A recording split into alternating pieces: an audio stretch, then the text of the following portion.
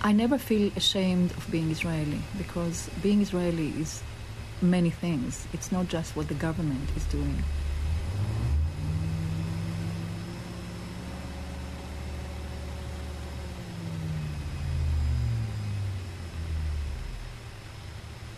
I don't feel to blame for what is happening in Israel-Palestine, but I feel a huge responsibility. I feel a responsibility to the actions of people such as Ariel Sharon and Benjamin Netanyahu, even though I would and have opposed their stances for many years. Because what they're doing also in my name, even though I don't agree with them. And therefore, I feel that this sense of responsibility makes me speak up and act. But this need to speak up and act derives primarily from the understanding that what the Nazis have done to the Jews has basically erased our face. They have erased our humanity. They have erased Jewish participation in what they understood as being human. And I think to a certain degree we are doing the same to Palestinians. We have completely erased, some of us completely erased, the sense that these people are human beings just like us. They feel, they act, they think, they sense just like we do. And therefore the loss of Palestinian lives is just as valuable and just as painful as the loss of Israeli lives. Security officials in Israel have met to discuss their response to last night's Palestinian suicide bombing in the northern Israeli town of Netanya. 19 people were killed and up to 100 were injured when the bomber walked into the dining room of a hotel and blew himself up. Israel is calling this the Passover massacre. We tried all the international effort. We give a chance for the United Nations to interfere. They failed. We give a chance to the Oslo agreement, but they did not also achieve anything. And we consider the only way that we can at least protest Israeli occupation, we have to resist. Otherwise, the whole world will not listen to us or will not see our suffering. Israeli tanks have entered the West Bank town of Ramallah and have surrounded the headquarters of the Palestinian leader Yasser Arafat. A bulldozer knocked down part of a wall around the compound, and there have been exchanges of fire between Israeli troops and Mr. Arafat's bodyguards. The incursion followed Wednesday night's suicide bombing in the Palestinian city of Netanya, in which 19 Israelis were killed. Whether we like it or not, we must sit here. What we feel does not matter. We are the heirs. Our legacy is in the air we breathe, the ground we stand on. One of us lives in the neighborhood you were raised in, where you took your first steps and met the world. Then everyone left. Your uncles and aunts carried their belongings and left. It was 48.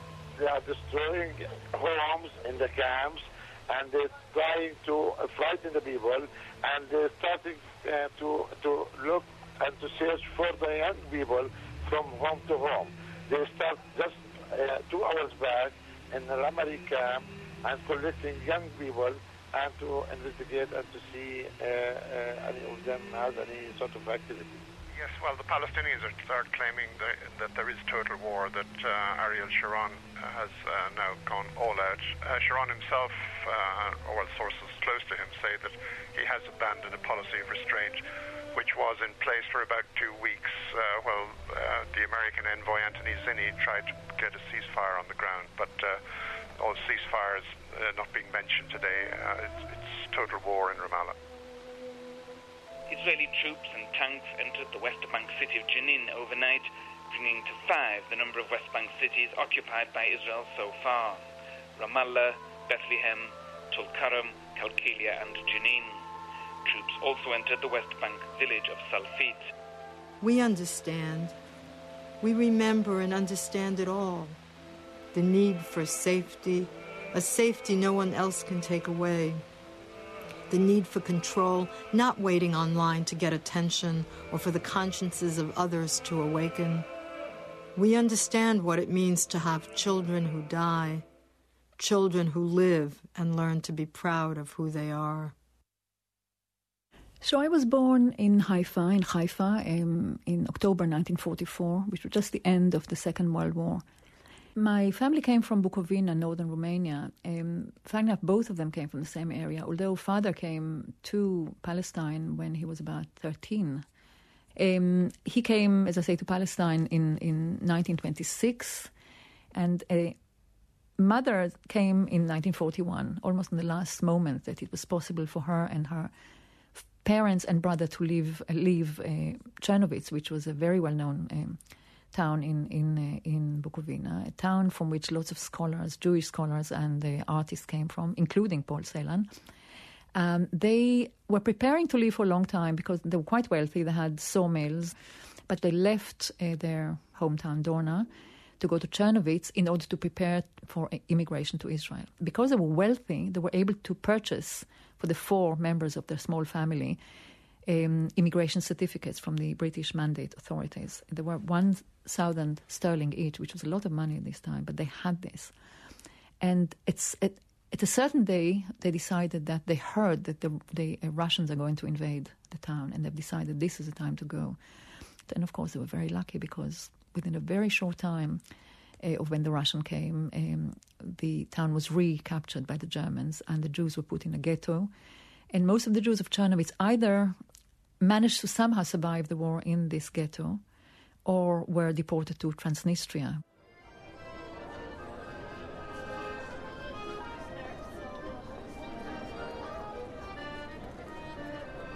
6 April 2002.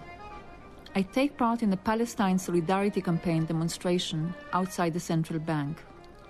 Lynn Jervis asks me to be one of the speakers. I agree readily. A chance to say something in public about how I feel.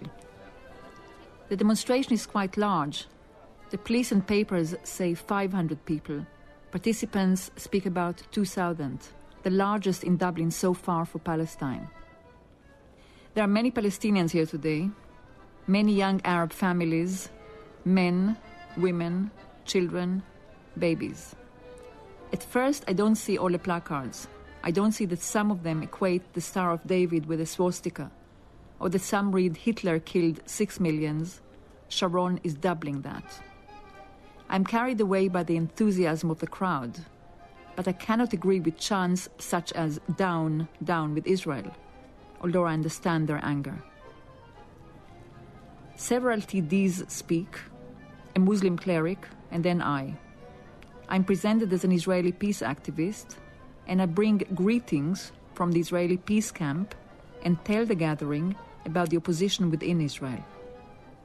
I say that soldiers looting and stealing from Palestinian houses and supermarkets is not what I expected from Israelis. And I conclude by asking the gathering to support putting pressure on Israel to withdraw and call for an international force. When I get off the podium, a Palestinian man congratulates me. He has good Hebrew, learned during a stint in Israeli jails. He's from Gaza and has refugee status in Ireland. Many people thank me, and again, like many times in the past, I feel like their token good Israeli. It pains me that no other Jew or Israeli has come out in support of the Palestinian case in Ireland, or at least in criticism of Sharon's and the IDF policies of destruction. But what's new? I was always alone in this opposition work here, which makes me both persona grata in certain circles and a hated figure in the Jewish community who see me as a self-hating Jew. I send a report of the demonstration to email friends and vow not to participate in another demonstration which is so vengeful and hateful.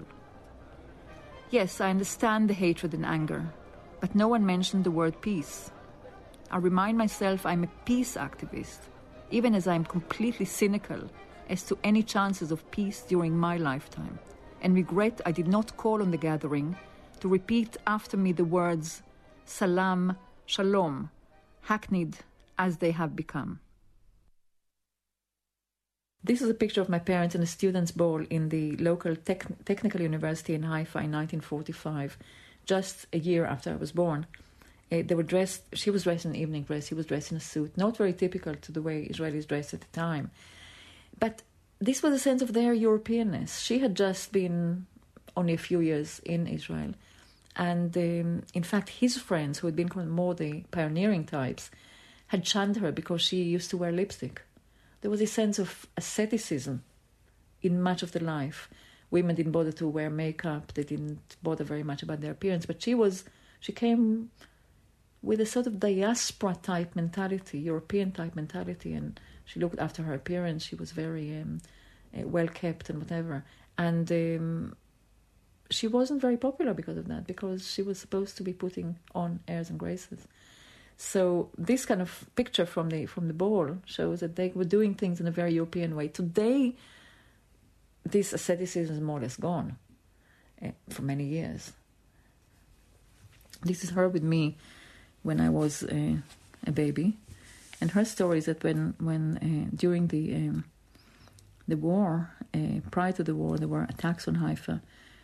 I was about 2.5, 3. And father was in the Haganah, which was the pre-state army. And she used to clutch me in one arm, and the other arm she would hold a revolver that father had left for her. She used to mumble to me and to her, "Oh, I hate Arabs, I hate Arabs." And this thing somehow, I kind of grew up with it at some level, you know.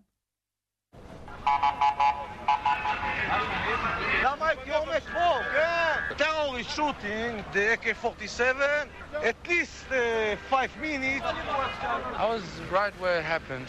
I heard the shooting, I ran, and suddenly I saw one of the bullets running right next to my ear. I didn't look, I just ran off for my life. I was there. I saw the Arab. He was stoned or something. He took out his gun slowly and he just started shooting. We're against Arabs and we want them out of our country already. 8 April 2002. The Irish Times reports my speech. At some level I'm divided. My mother, friends, brother in Israel are terrified to go out, putting on a brave face and attempting to lead a normal life, while all around them fear and suspicion reign. There is little point in making comparisons. Both our peoples are terrorized, but I have to remind myself that it is our responsibility. Though this is not shared by most Israelis and Jews who think it is terrorism what done it. So despite the emotional upheaval, I'm resolved not to lessen my opposition and do all I can. Like my email Israeli friend Yehudit Harel, a bereaved mother and daughter of Holocaust survivors, who is better qualified than her? I know that my duty is not to remain silent about what I see as injustices, gross infringements of human rights, cruelty, brutalization. Because we have to keep a critical stance about our own side, like righteous Gentiles during the Holocaust, who often risked their lives. We are not risking our lives, at least I'm not risking my life, only my peace of mind. But the struggle for justice and truth is crucial for me. I must go on, even as I cannot go on. Dozens have been killed. Just how many, no one knows, as journalists and observers have been stopped by Israeli security forces from operating normally. Hundreds have been arrested in what the Israelis insist is a drive against known or suspected armed terrorists. Yasser Arafat himself has been confined to 2 rooms in his Ramallah headquarters. The United Nations has called for the Israelis to withdraw to secure borders. US President George Bush belatedly did the same. But Israeli Prime Minister Ariel Sharon has made it clear there will be no cessation until, in their terms, the job is completed. That week, as news of the atrocities committed in the course of fighting in Jenin, Bethlehem, Nablus, Ramallah keep coming over the email, I am more and more resolved. I pass on emails, sign petitions, converse with friends in Israel. Yehudit is solid in her support. And like her, I'm convinced that the Holocaust should be left out of it, as neither Arafat nor Sharon are Hitler, and neither the Palestinians nor the Israelis are Nazis, even as the two sides make frequent and inappropriate use of the Holocaust to justify their actions. I receive scores of emails each day. I cannot read them all, but I make myself.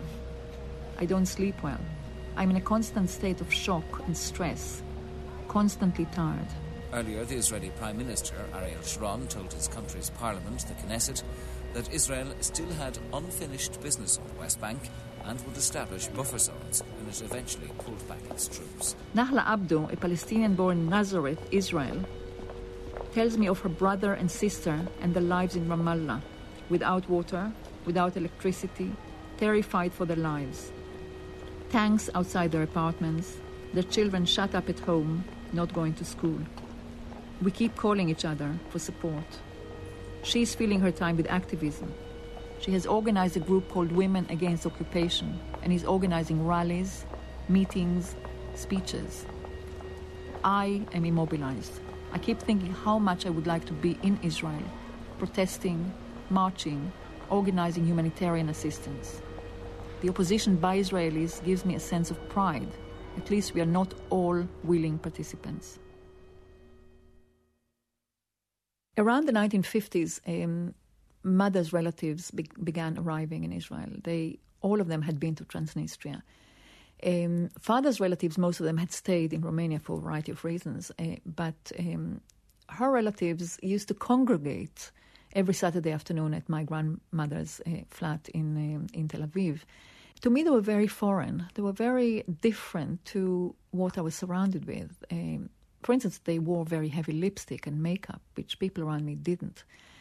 They had different smells. They were kind of they were very foreign, very strange. They used to hold us and kiss us, and we used to kind of always feel quite repelled by their diaspora-ness, because we were brought up as a new breed of Jews.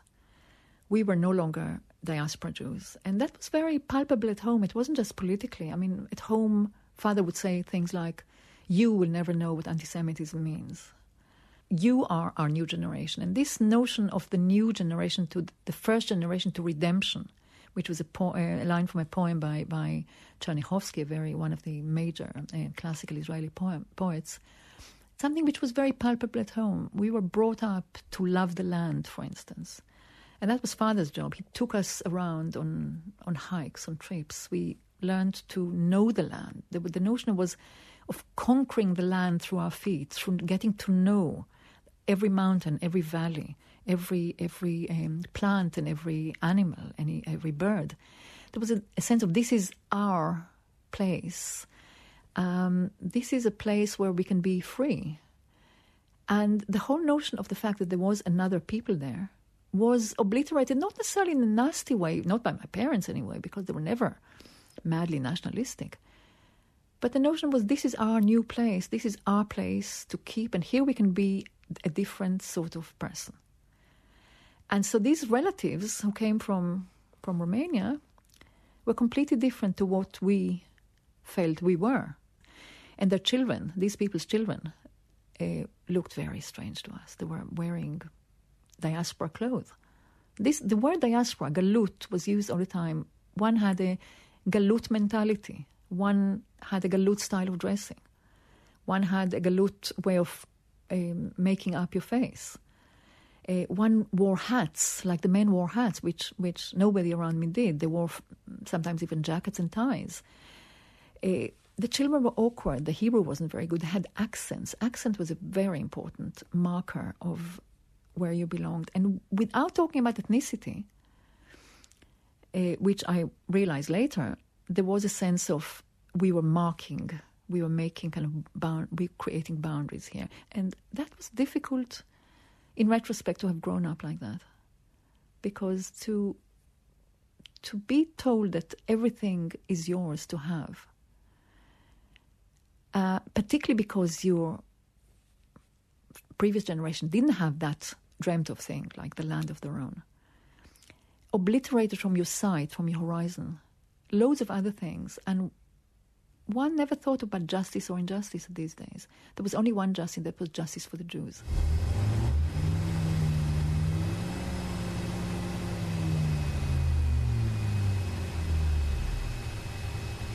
Around me, Israeli forces have taken control of the center of Bethlehem.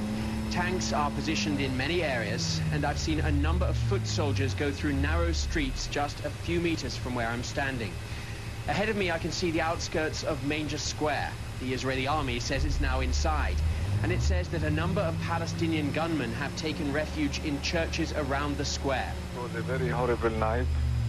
The Israeli army has attacked the Church of Nativity, and they have shooted a rocket at the main hall of the church, and the main mosaics, the main historical mosaics on the Church of Nativity has been hit. During the morning here, I've heard bursts of gunfire, and I can hear tanks moving. The mayor of Bethlehem, Hannah Nasser, says that ambulances are still not allowed to use the roads. For now, most people are staying inside their homes. Doubts break through. This is in the air, the reluctance to have understanding be enough. We asked, didn't you omit part of the picture? Didn't you leave out a piece along the border, a piece of the sky, the very peak of a mountain, the bus bombed, the children in the schoolhouse, peaceful farmers plowing fields? You left out part of the picture. The bomb went off on the Jaffa Road, one of the main streets of Jerusalem leading past the old city and into the new. A huge blast rocked a bus stop near the city's central market in the late afternoon. The area was crowded with people shopping and going home for the Jewish Sabbath. Understanding wraps us again tightly towards each other. We remember the camps during and after. During, there was murder and resistance, more murder. And after, there was determination, sneaking in at night, no lights burning. The small boats, the landings on the beach, when everyone else had said, don't go there, or there, or there, or who wants them anyway. They've always been trouble. And again after, bombings, massacres. We understand the actions of a desperate people. We need genuine intervention. Sharon's policies are bringing death to both people, except when it happens to Palestinians, not only doesn't the world sit up and take notice, you don't have cameramen, you don't have people in Jenin and Nablus. We need to stop Sharon. His lethal policies are throwing blood on both sides. I don't think there was a notion of being part of a chosen people, because the atmosphere was always an atmosphere of war. One didn't live in fear or in danger. But the feeling is that we were always being attacked by the Arabs.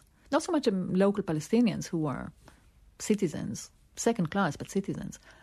But we were always on the brink of war. And because war punctuated your life to such an extent, the military punctuated life to such an extent, you had no time to think of yourself as a chosen people. My parents were not arrogant people. We were not told that we were chosen, but we were told we were lucky, because we have a place of our own. Day of Independence was always celebrated with great joy. The songs we sang were always about making our land bloom. The youth is the future of the country. It's almost like some of the words, when you actually listen to some of the words, they are Soviet in tone. We are tulips, which were a nickname for the Reds in the revolution. Vanya, Vanya, my dear brother, take me with you to the war.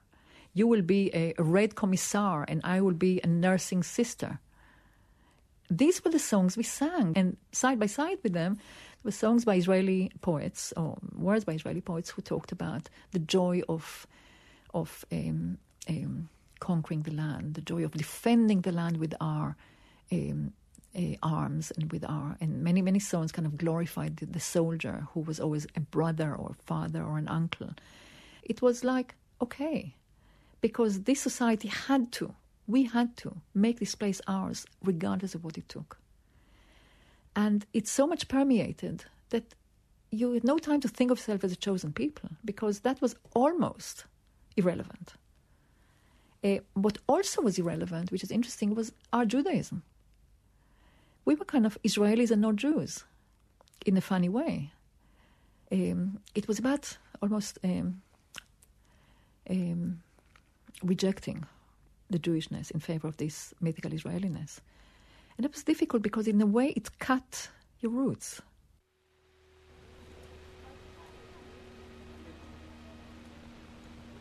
I hope that it will end soon, because it is a massacre.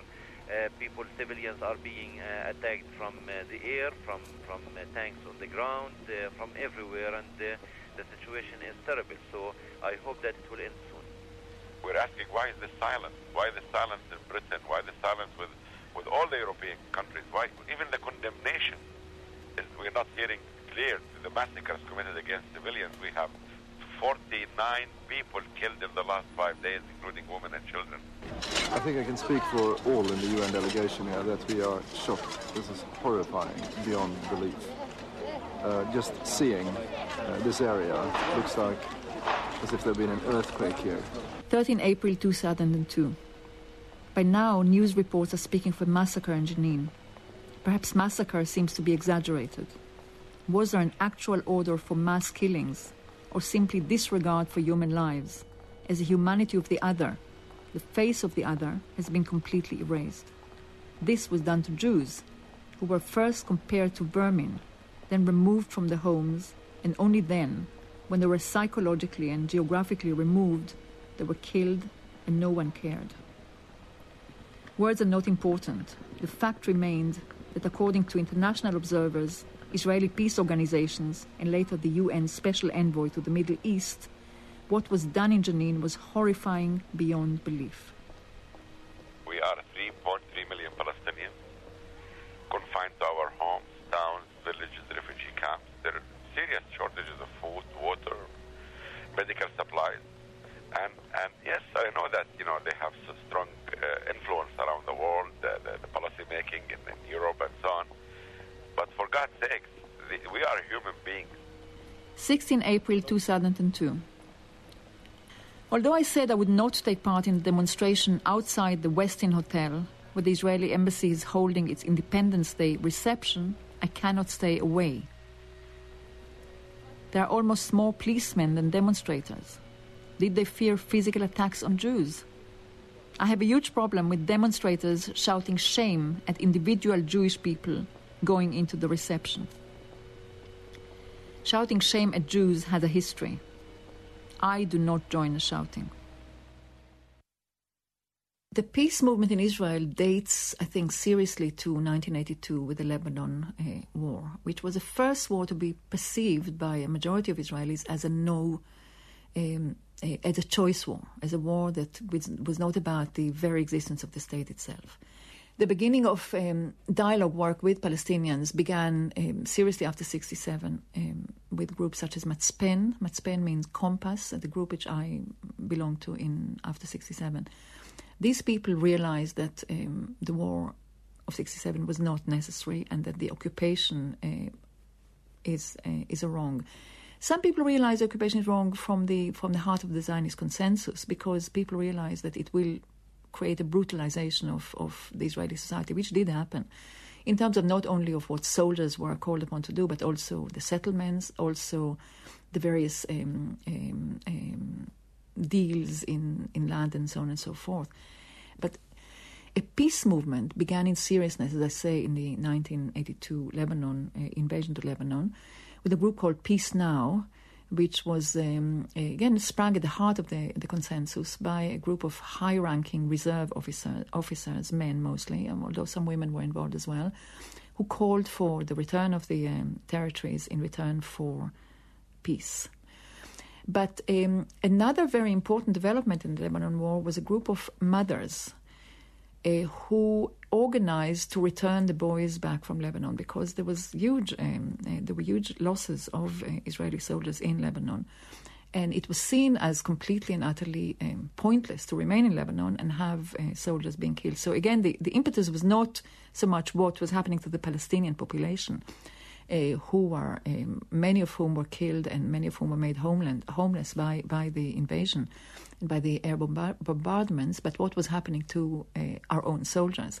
And this group of mothers agitated and perhaps eventually, after 14 years, I think, or whatever it was, brought about the withdrawal from Lebanon. Side by side with the growth of the movement by mothers, various meetings were held between Palestinian and Israeli women, and various demonstrations were held. And these demonstrations peaked with the advent of Women in Black in 1987, when women began to hold vigils, silent vigils, every Friday afternoon before people kind of closed for the Sabbath, with the signs calling to end the occupation. I think the impetus of the peace movement, at least from the distance of where I look at it, which is mostly on the email, seems to have grown dramatically. Although at the same time the support for Ariel Sharon's policies is also growing with every suicide bomb. People feel that the only way to put down this terrorism or terrorist attacks is by force. Although it is very clear to me and to obviously other peace activists that it's not working. Even away from the morality side of it, it's not efficient, because every act of closure, every act of tanks getting into a West Bank city, every act of ransacking various institutions of the Palestinian Authority, Minister for Education, things of that nature, every such act breeds new suicide bombers, breeds people who are desperate enough and determined enough to fight the occupation in the only way they know, which is by using their bodies to fight, because they don't have many other ways of fighting. They don't have tanks, they don't have planes, they don't have other ways. It's horrific. I think suicide bombs are horrific, particularly in the damage they wreak. But at some level, it's understandable. It's the last resort of the absolutely desperate.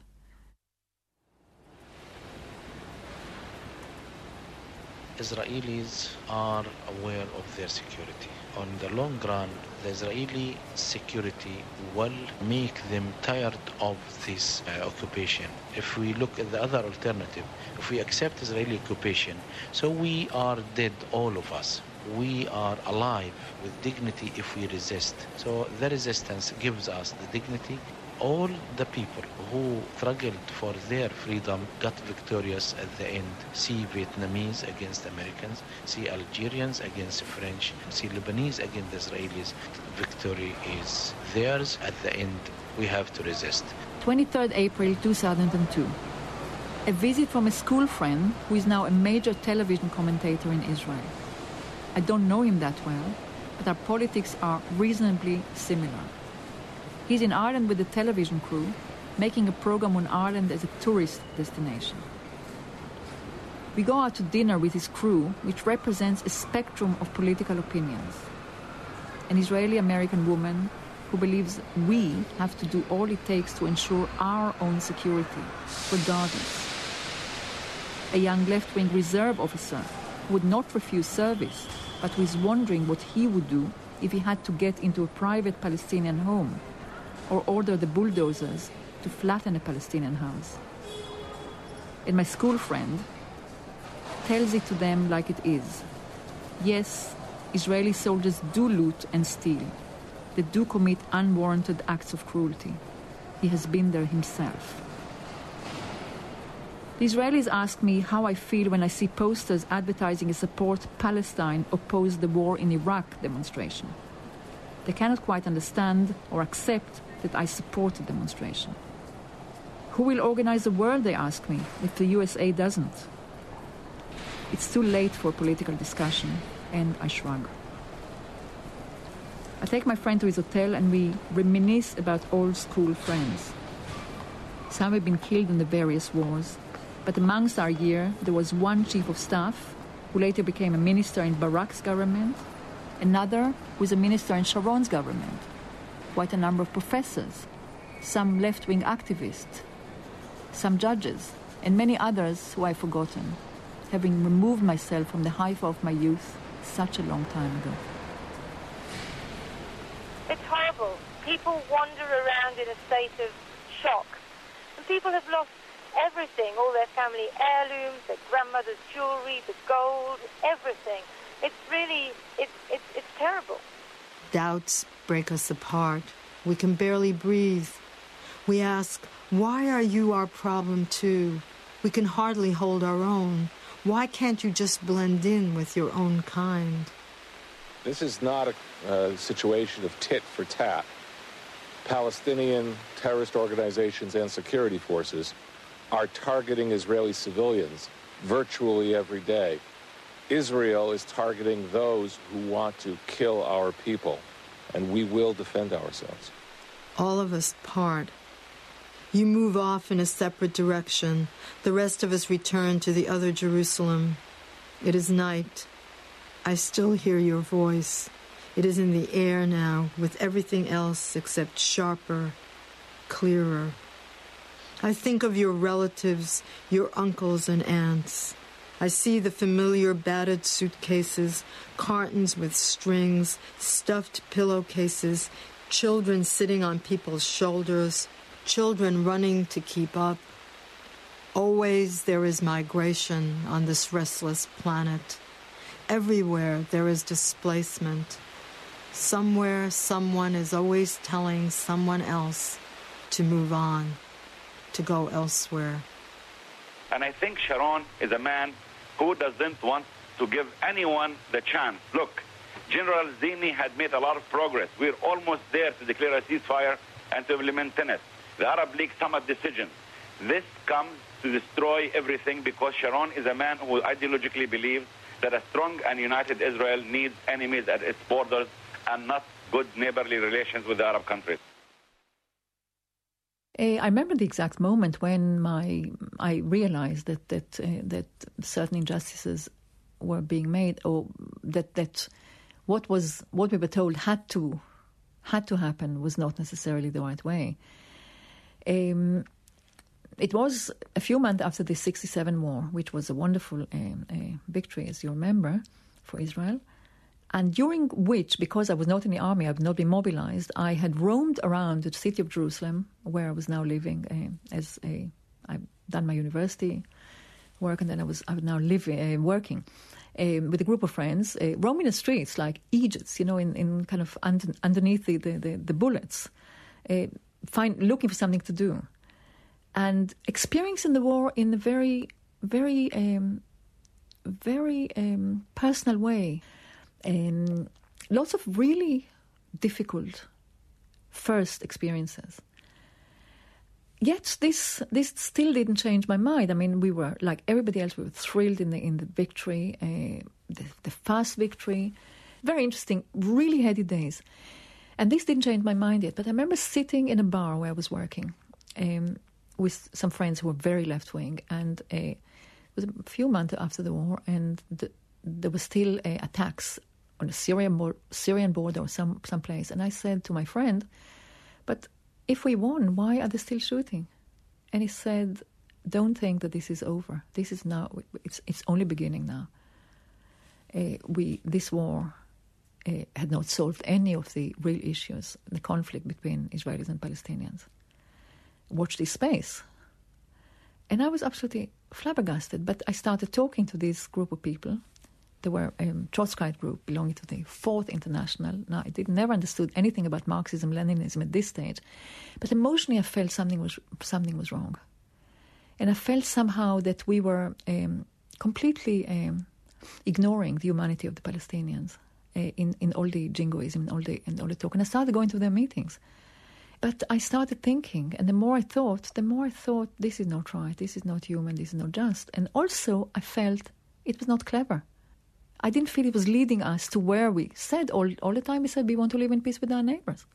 At least that was the rhetoric. However, suddenly I realized maybe we didn't want to live in peace with our neighbors. Maybe we did want to rule another nation. Maybe we did want to hold on to these areas, these territories, and settle people there. In fact, at the beginning, people spoke of the settlers as these are the real pioneers, the real chalutzim of the 1960s. And we were visiting these places. We were thrilled with East Jerusalem. All these things were great until I began to twig that it wasn't so great. And I became increasingly uncomfortable with the power imbalance, with being so powerful over a human being who was just like me.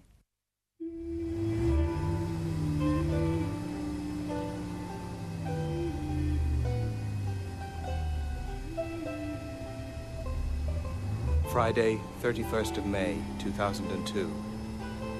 As I am writing this short letter, IDF forces are storming against Balata refugee camp, again destroying walls of houses, of living people to arrest, to kill, In short, to fight terrorism. But all the towns and cities of the West Bank are under a strict closure, now more than ever before.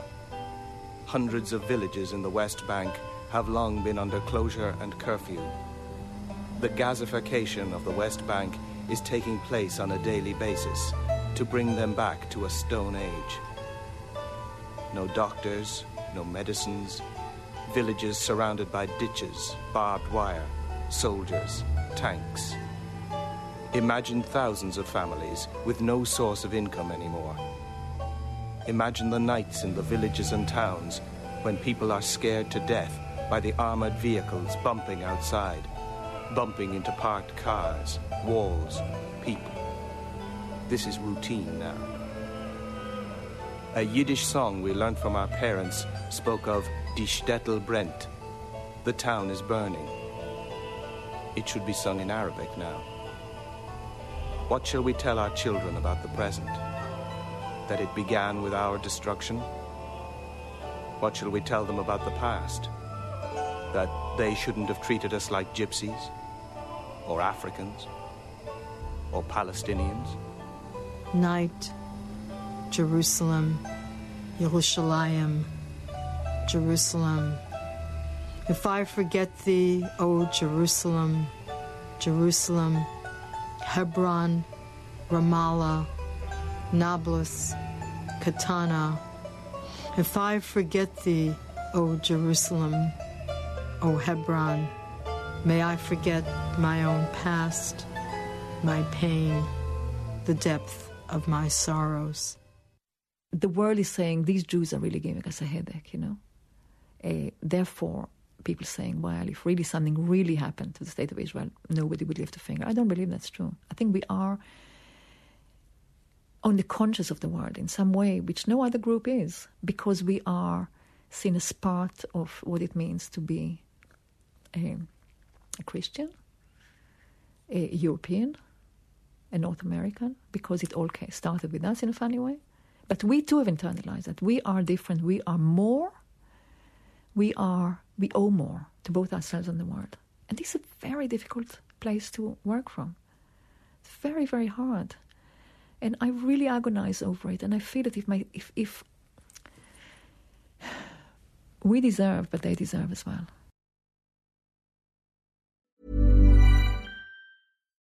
When you need mealtime inspiration, it's worth shopping Kroger, where you'll find over 30,000 mouth-watering choices that excite your inner foodie. And no matter what tasty choice you make, you'll enjoy our everyday low prices, plus extra ways to save, like digital coupons worth over $600 each week. You can also save up to $1 off per gallon at the pump with fuel points. More savings and more inspiring flavors make shopping Kroger worth it every time. Kroger, fresh for everyone. Fuel restrictions apply.